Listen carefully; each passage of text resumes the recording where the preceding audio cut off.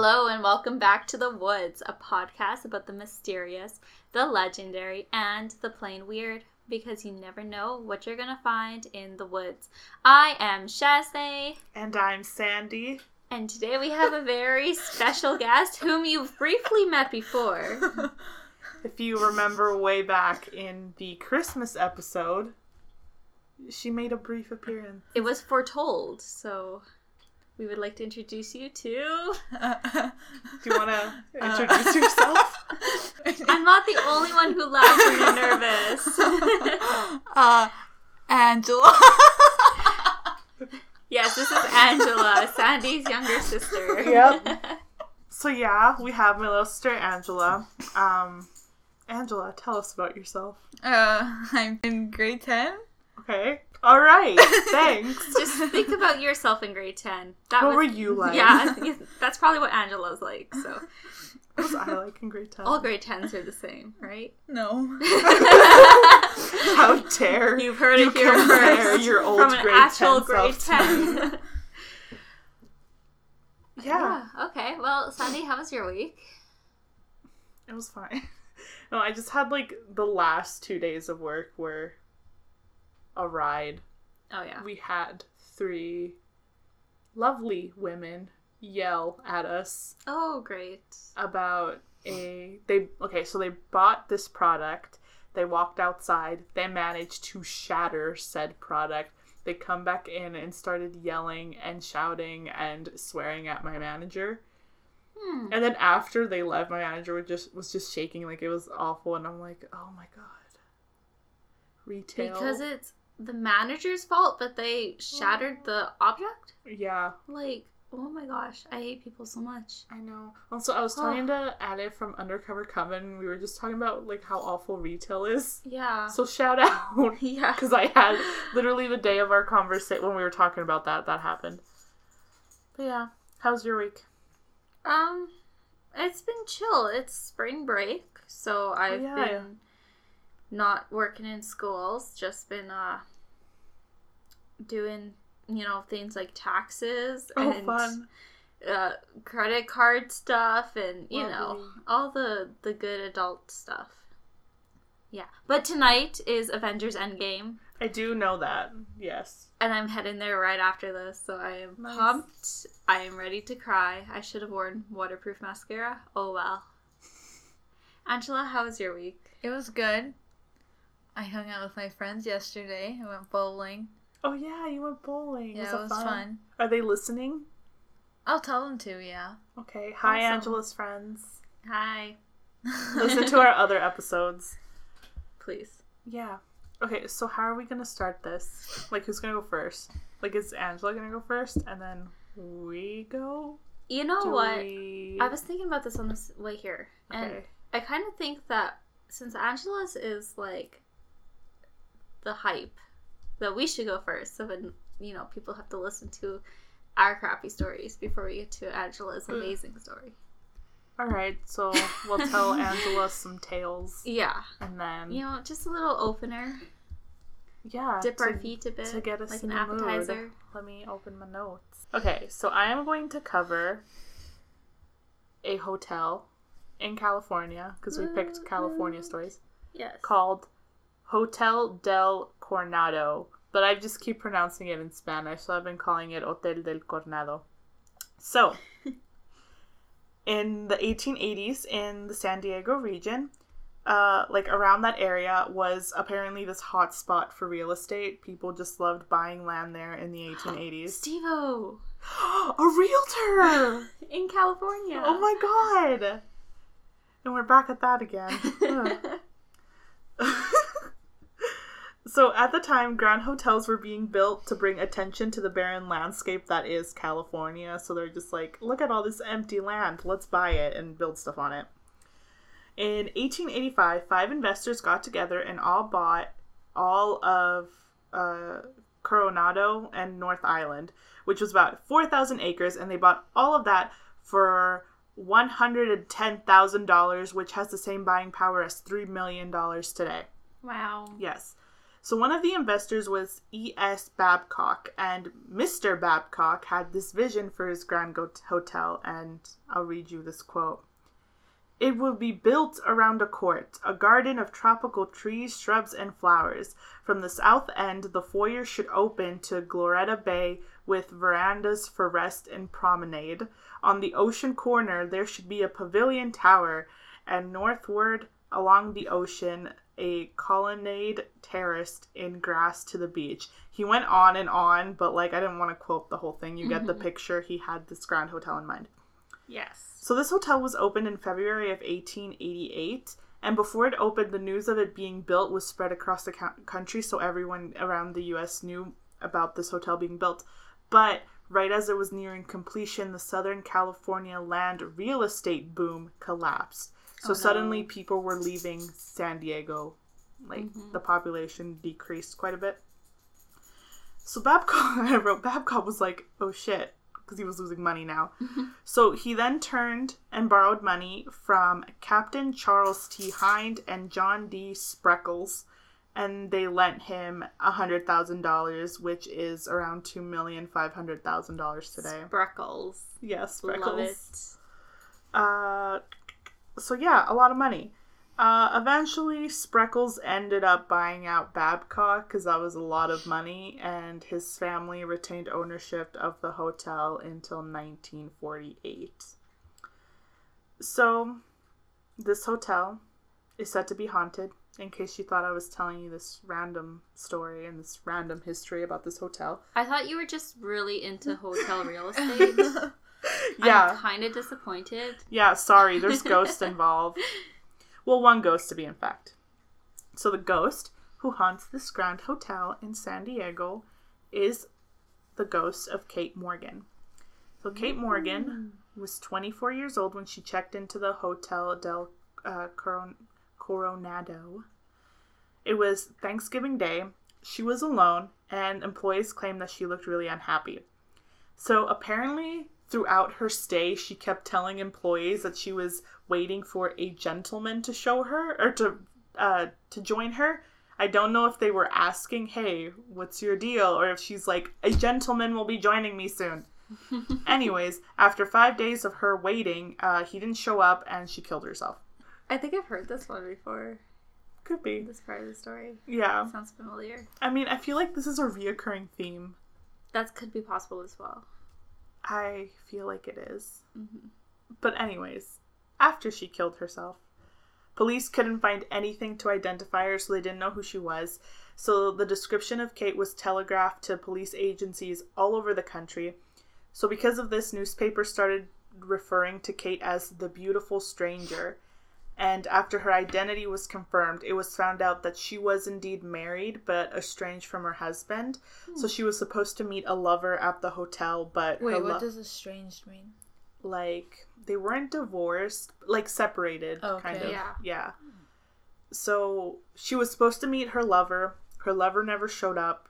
She killed herself. It was also revealed that Kate was employed as a maid in a wealthy Los Angeles home.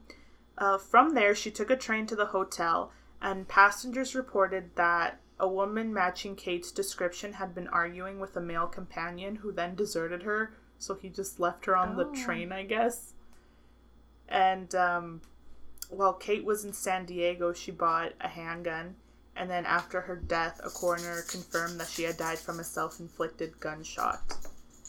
So, was the dude in the train her husband? Was it her lover who just ditched her? Who knows? So since Kate's death, employees and guests have reported strange happenings around the hotel. However, most of these reports happen in Kate's room. Mm-hmm.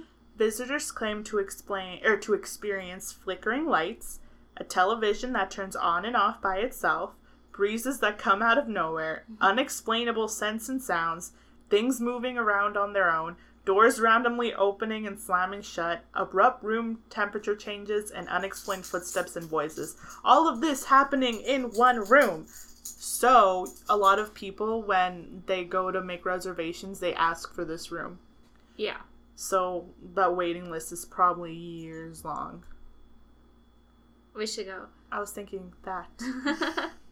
So, Kate's ghost has also been seen in the hotel hallways and along the seashore. Another area where Kate likes hanging out is the gift shop. Employees and visitors see giftware randomly falling off the shelves. However, most, if not all, of the items will fall upright and remain unbroken. Oh, weird. Yeah. Also, you can go on ghost tours. I actually looked it up. There's one tomorrow. You should head over there. Oh, yeah, let's And then go. there's one the next day, and then the next day, and the next day. It's like this endless thing of ghost tours. And it's all centered around Kate. Okay, let's go. Yeah, we can stay there. Hang out in the gift shop. Want to come, Angela? Yeah, sure. Okay. Great. So that's the Hotel del Coronado. And where in California was it? San Diego. San Diego. Ooh. Yes. Nice. Let's go. Okay. Great. We'll I'm book hooked. flights right now. And while we are there in California, let's head over to the Battery Point Lighthouse. Yes. It's located off the coast of Crescent City, California, right on the Pacific Ocean. Wow.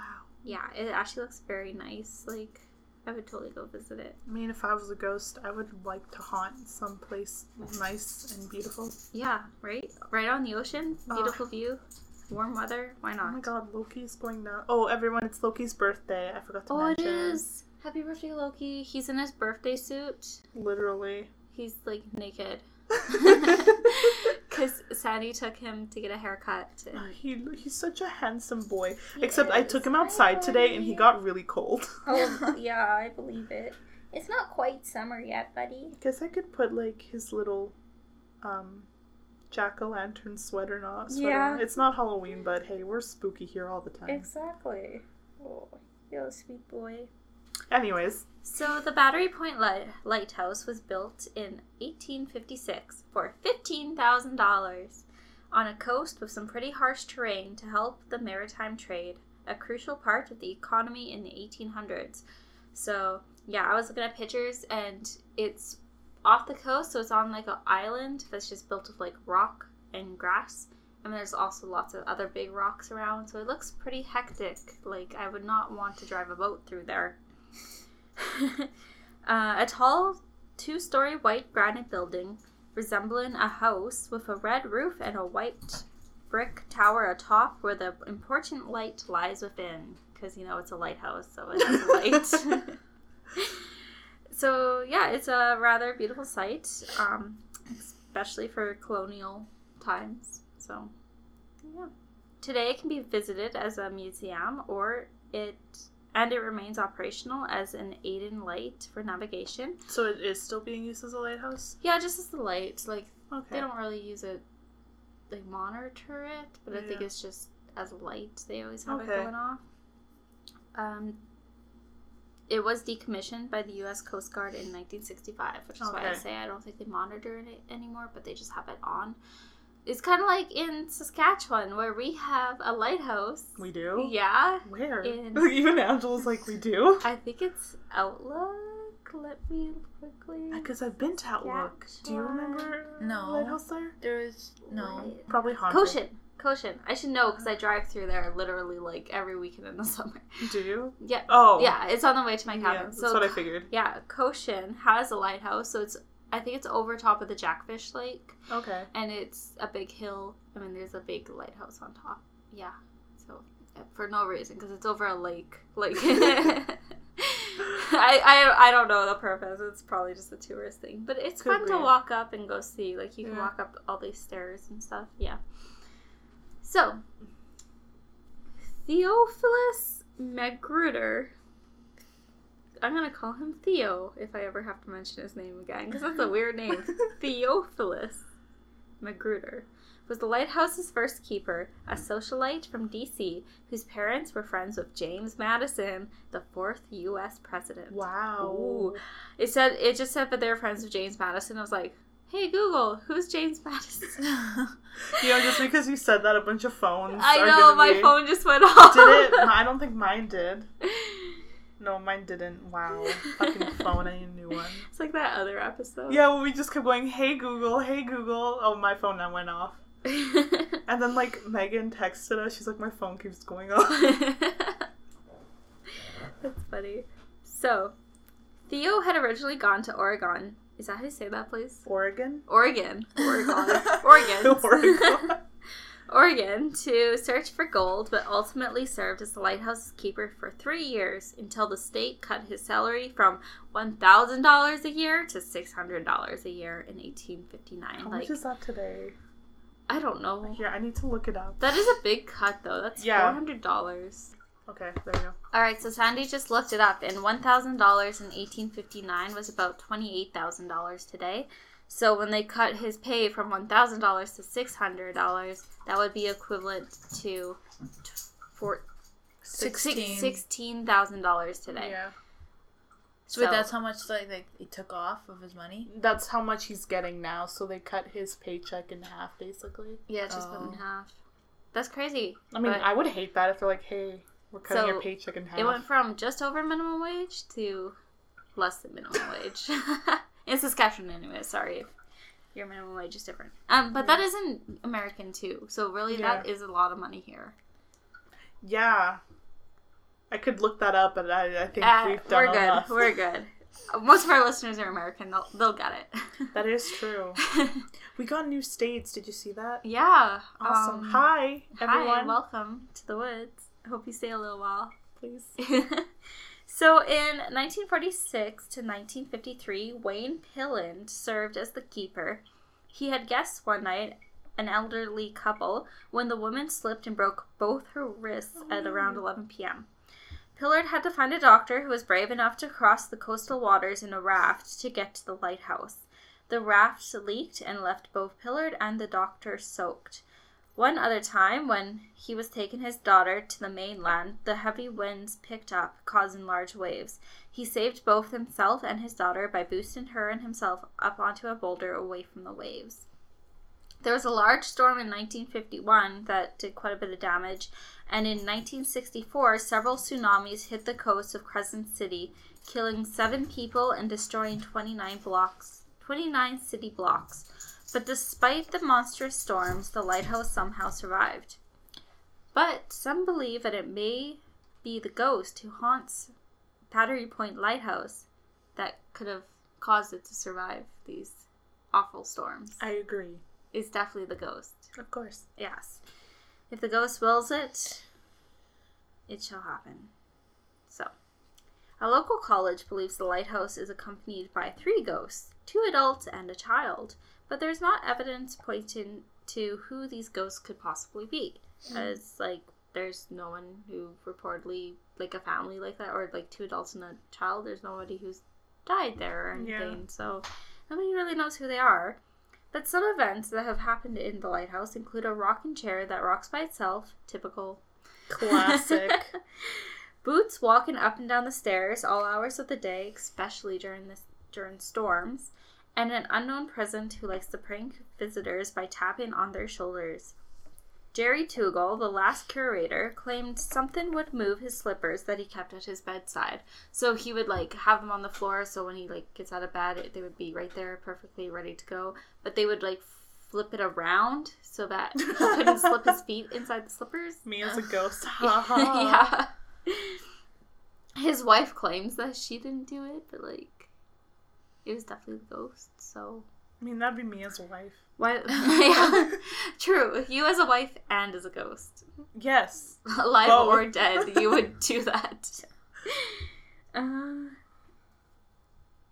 Jerry and his wife had several cats, all of whom were deeply disturbed by something in the lighthouse.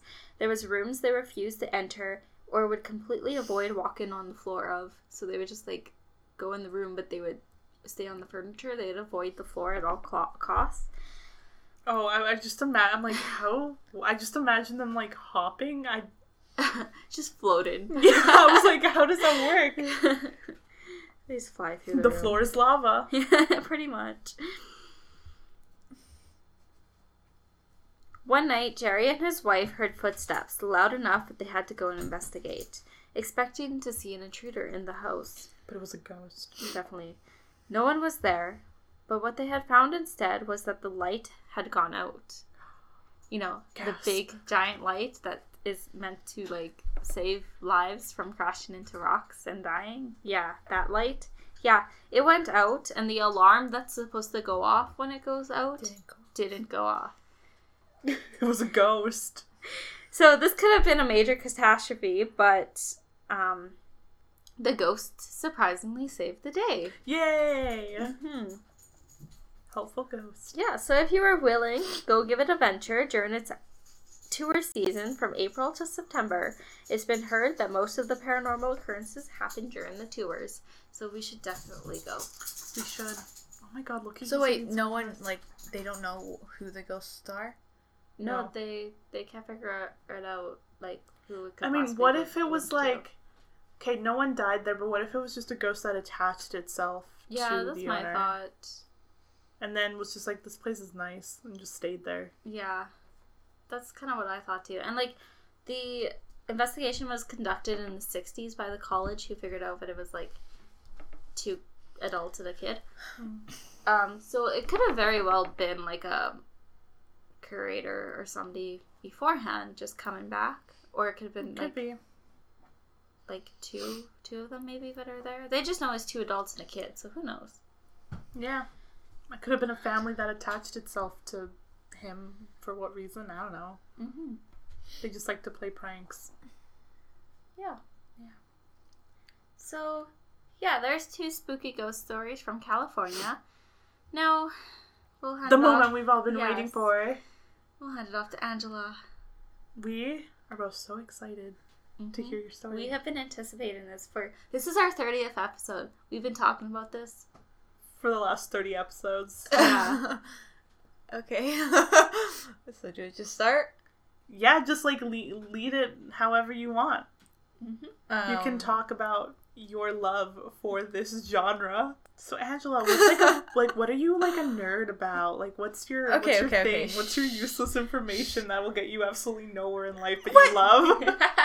Okay, so it's just kind of weird not talking to anyone. Okay. You get used to it. Okay. I'm not doing a story about ghosts, but I'm doing an unsolved mystery about the Zodiac killer. Yes. Yes. Do you want to tell us why? Or are you going to wait till the end? Well, I think, the reason why is because the Zodiac killer is my favorite serial killer. And I know some people find that kind of weird that I have a favorite serial killer. But Most I think of the people who listen to us have favorite serial killers. It's okay. I think that is just interesting, you know? And I am going to become a homicide detective, and I will figure this thing out. We all have the utmost out. faith in you. Yeah. Okay, so I'll just start, I guess. So the Zodiac killer is a serial killer who I guess haunted the streets of San Francisco, California, and he claimed to have killed 5 people throughout the late 1960s and the early 1970s. Well, he was accused of killing 5 people, but he claimed to have killed over 30 people, but the police didn't find any other connections to other murders or kidnappings that happened at that time, and they didn't connect it to the Zodiac killer. So they can only pinpoint him to 5. To 5, but he claims it was over 30. But he claimed it was over 30. Thoughts? So yeah. So the crime started on December 20th, 1968, when David Faraday and Betty Lou Jansen were shot and killed on Lake Kerman Road. And this would have been marked as the first attack from the Zodiac. There were no survivors in this attack. They were both found dead at the scene. And the second attack was on July 4th, 1969. It was Michael Mageau and Darlene Ferrin. They were shot in Blue Rock Spring, Vallejo, California. And Michael Mageau survives, and Ferrin was found dead at the scene. Mageau had face-to-face contact with the Zodiac killer and described him as a heavyset man, about 5'8", possibly around 195 to 200 pounds, with short curly brown hair. And the third attack was on September 27th, 1969. Brian Hartnell and and Cecilia Shepard were the third pair of victims that had faced the attack from the Zodiac killer, but only Hartnell would survive, and he also had contact with the killer and described him as a 5'8" to 6 feet tall, heavy-set man, about 225 to 250 pounds, dark brown hair, which is kind of similar to the first, like to the last one. And the last killing from the Zodiac was on October 11th, 1969, when cab driver Paul Stein was shot and left for dead. There was witnesses, and they described a man getting out of the cab as a white male, 25 to 30 years old, reddish brown crew cut with heavy rimmed glasses, about 5'8", and 190 to 200 pounds. And the police arrived at the scene and immediately suspected the killer to be an African American male. Wow. And oh my god, this gets me so mad all the time whenever I talk about this, because tell us. Okay, so the officers that were at the scene, they saw a man walk by the scene. He was about, the officer described him about 5'10" to 170 pounds, around 40 years old, with glasses, with red brownish hair, and with the crew cut. So it was very similar to the other witnesses' description, but the police didn't care because they were looking for the African American male. So they just came up with that, they pulled it out of their ass. Right when they got there, oh, racism. And this is what happened. Oh, it gets me so annoyed.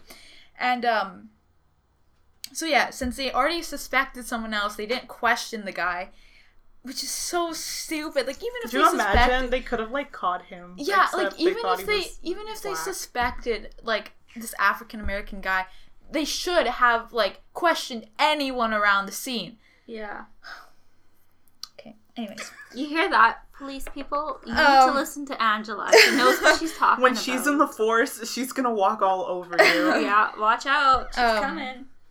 So the Zodiac also wrote letters to the San Francisco Chronicle and the Examiner, and the Zodiac wrote a letter to the San Francisco Examiner saying how foolish the police at the scene were for not questioning him. So the Zodiac himself basically admitted that he walked right by the scene, but the police were so stupid that he didn't even question them. I mean, I feel like if I had gotten away with something, I'd also be haha, losers. That is So, anyways, throughout the months of the attacks, the evidence in the descriptions of each scene or killing, I guess, the evidence in the descriptions did not really go together. So this left the police and investigators questioning if there were multiple killers claiming to be the Zodiac or just copycats following one throughout the other throughout the months. So this goes into the theories on who the Zodiac killer is. So the first theory is Earl Van Best Jr. And I guess this theory is a more popular one, but it doesn't have as much evidence going tell us towards about it. This man.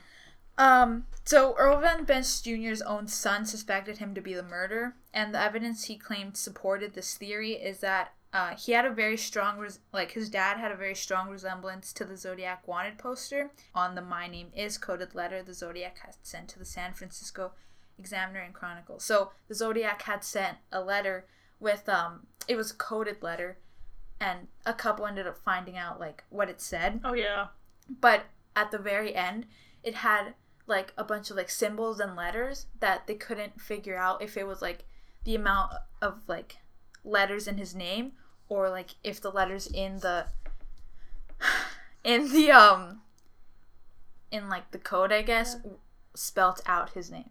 Okay. Right? But the number of symbols matched the number of letters? No, okay, the number of the characters in the code matched the amount of characters in Earl Van Best Jr.'s name. Okay. Oh, okay, yeah.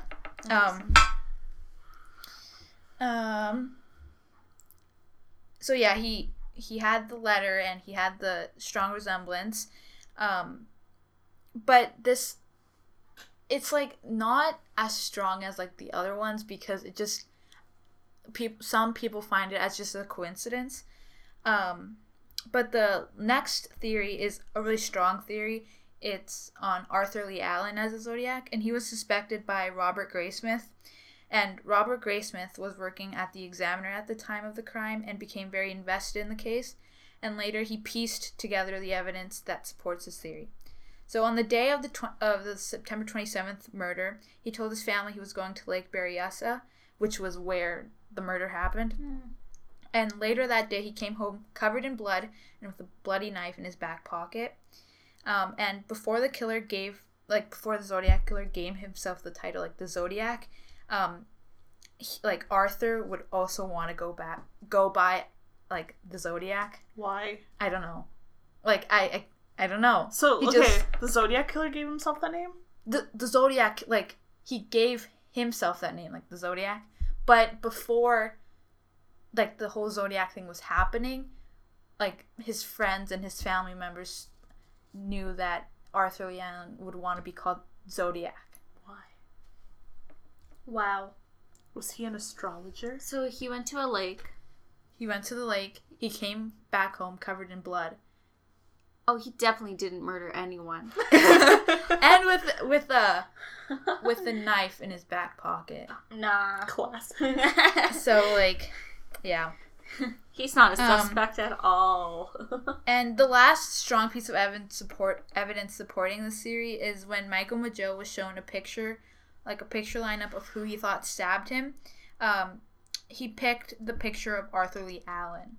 Gasp. So why couldn't they convict him or anything? I don't know. They probably didn't have enough evidence. Mm-hmm. Yeah, it's that the investigators did not have enough evidence. They needed to make the arrest for Arthur Lee Allen. But yeah. Is that all the theories? No. Okay. So there's a last one. Wait, are you reading off of an essay you wrote for school? Yeah. I just saw the bibliography at the bottom and I was like, wow, you went into this, and then I realized it was an essay. Yeah, I thought you knew that. No, I thought said she it in meant, the beginning. Well, I thought when you said essay, I thought you meant you just wrote down these notes. No. I mean, why write it down again when I already have you know everything? What? I respect that. So all right, there's keep two going. more kind of two more theories. And the next one is on Kane K. I forget his last name. But this one, I guess, also has a lot of strong evidence since there was no, there was one survivor. And so, okay. So this woman and her child, or her kid, were hitchhiking at the side of a highway because their car broke down. So and then a stranger picked them up and drove them around, but they didn't leave them where they needed to go. So and then later the driver told the mother, the girl that was hitchhiking, that he was gonna kill her and that he was a Zodiac or whatever. Well, no, not that he was a Zodiac, but that he was gonna kill her. So and then she ended up jumping out the car and running through a field with her baby. With her baby, yeah. And then the Zodiac ended up writing a letter to the San Francisco Chronicle and Examiner saying that they had a very interesting situation with a woman and her baby. So basically saying that what the lady had gone through, it was the Zodiac who had done that. Do you know what I mean? Oh yeah. Mm-hmm. Yeah. And then the lady was shown another picture lineup of who she thought had, I guess, kidnapped her almost, and she picked out Kane K, which then could have been the Zodiac killer because he had written the letter and he had gone through that, I guess. You know what I mean? I think so, yeah. Do you know what I mean? Okay, yeah. So I'm not very good at explaining things. You're doing great. So the last theory, it's kind of not really a theory, but talk about it anyway. But a lot of people suspect that Ted Cruz is we the Zodiac want killer. Answers. Only because he does have kind of a strong resemblance to the Zodiac wanted poster, but he wasn't even born at the time, so it doesn't really make sense. He found a way. He's hiding things. I'm on to it you, doesn't Ted. make sense. I like that meme of like Ted Cruz on a date, and then it's like the girl, so what's your zodiac sign? Ted nervously, my what? Yeah, so, but that one's like not Okay, really, well, tell us about where do you fall? Okay, so I feel like it was all of them. It was Earl Van Best Jr., it was Arthur Lee Allen, and then it was this K guy. Mm-hmm. But I think it was Arthur Lee Allen for the first like few ones, because he matches the strong build, and he matches like the the heavy set or whatever. And plus he doesn't match the wanted poster that was described at the Paul Stein killing. And then I feel like Earl Van Best Jr. did the Paul Stein killing because like the police officer and the witness said like that he had glasses and that he had a crew cut, and like he didn't also just like match the description of the heavy set. So I feel like it would make most sense. And then the last one, the K one, because that one's like, kind of obvious. Yeah. Mm-hmm. And so I think it was all of them, because it wouldn't make sense if it was just one of them, right? Because they don't match the descriptions or anything. So were they copycat killers, do you think? I think so. I feel like... Or were they in cahoots? Could you imagine? I think it... Like, the original Zodiac was was Arthur Lee Allen. But I think that the other ones just kind of copied him, I guess. Do you think he killed more than 30 people? I don't know. Well, because don't some serial killers lie about how many people they kill? Yeah. Yeah, so... I don't know. Maybe. They use it as, like, especially once you were caught, they use it as leverage against, like, the police. Like, they'll say, haha, you don't even know. Yeah. Yeah. Yeah. And, like, if the Zodiac would have killed more people, they probably would have done it in the same way. That is true. Mm-hmm. Especially if they're copycat killers. Mm-hmm. Mm-hmm. So this was in the 60s? Yeah, because if it was, like, if the copycat people already copied the original one, they're obviously not creative enough to like find their own way of killing people. Do you know what I mean? Not even original.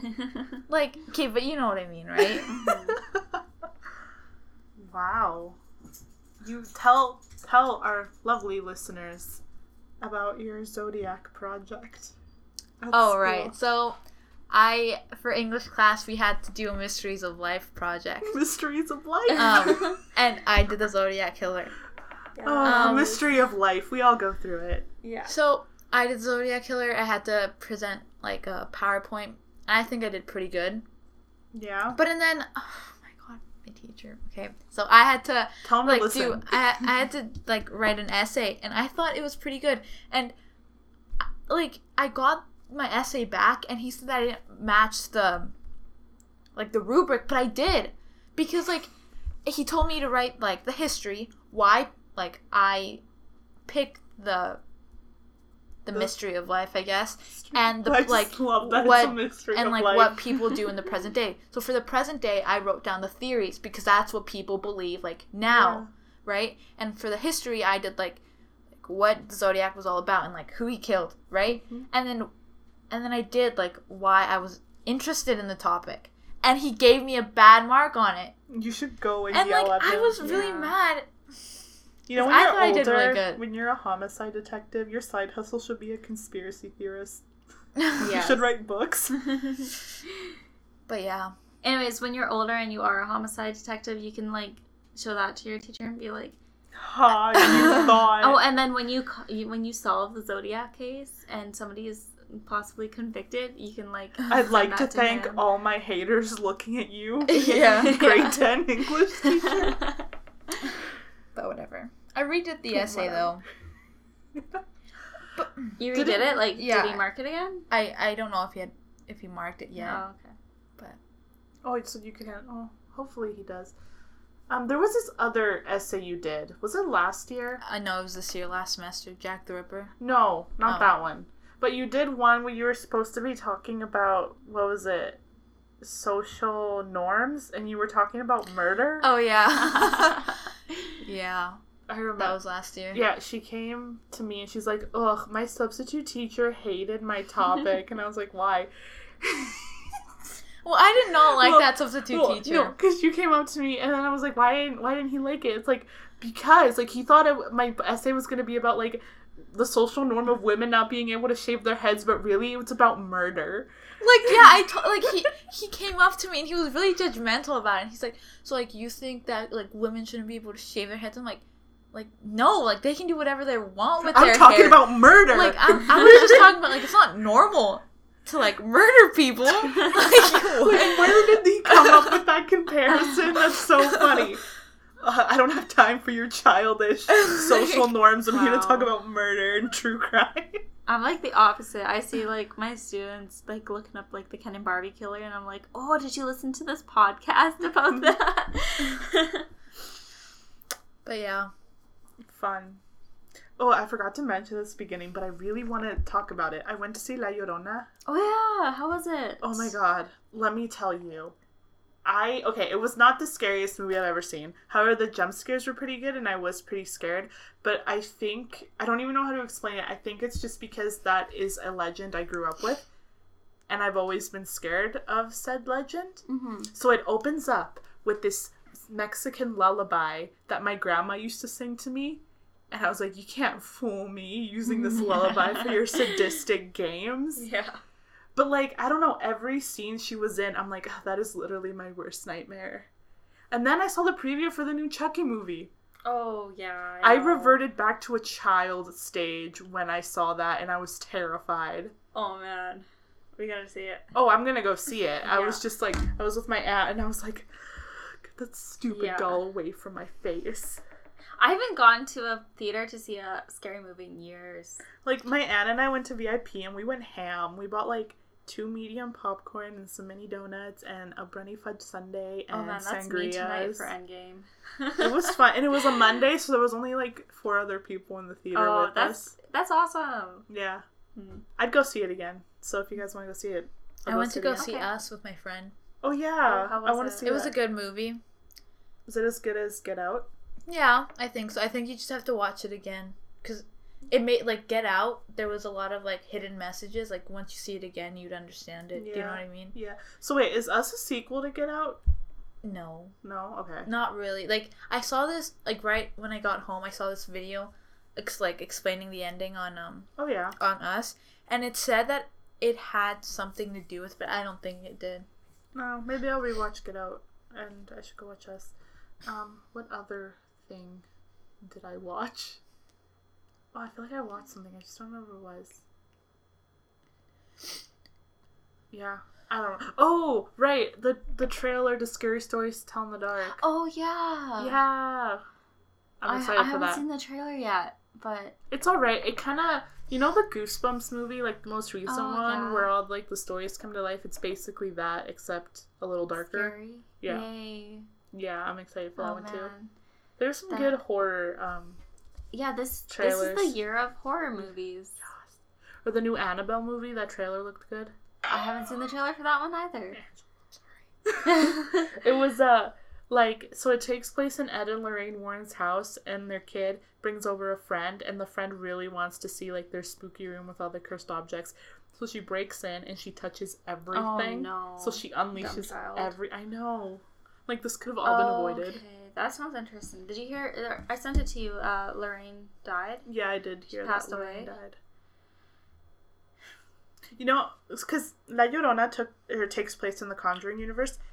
I was like, man, I hope Ed and Lorraine Warren don't make an appearance. And they didn't, and I was really happy about it because they kept it all very Mexican rooted. That's good. So, like, the person to help them fight La Llorona was a curandero, which is a Mexican faith healer.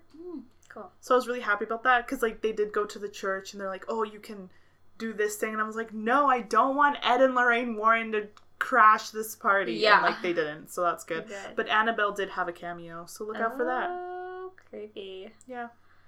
All right, well, thanks for joining us this week, Angela. Yeah, thank you. We have been anticipating this. Yeah. Do you want to tell our listeners to follow us on Instagram The Woods Podcast? Yeah, you should follow them. At The Woods Podcast. And also follow me. Okay, what's your... Mine's Angela.Mel.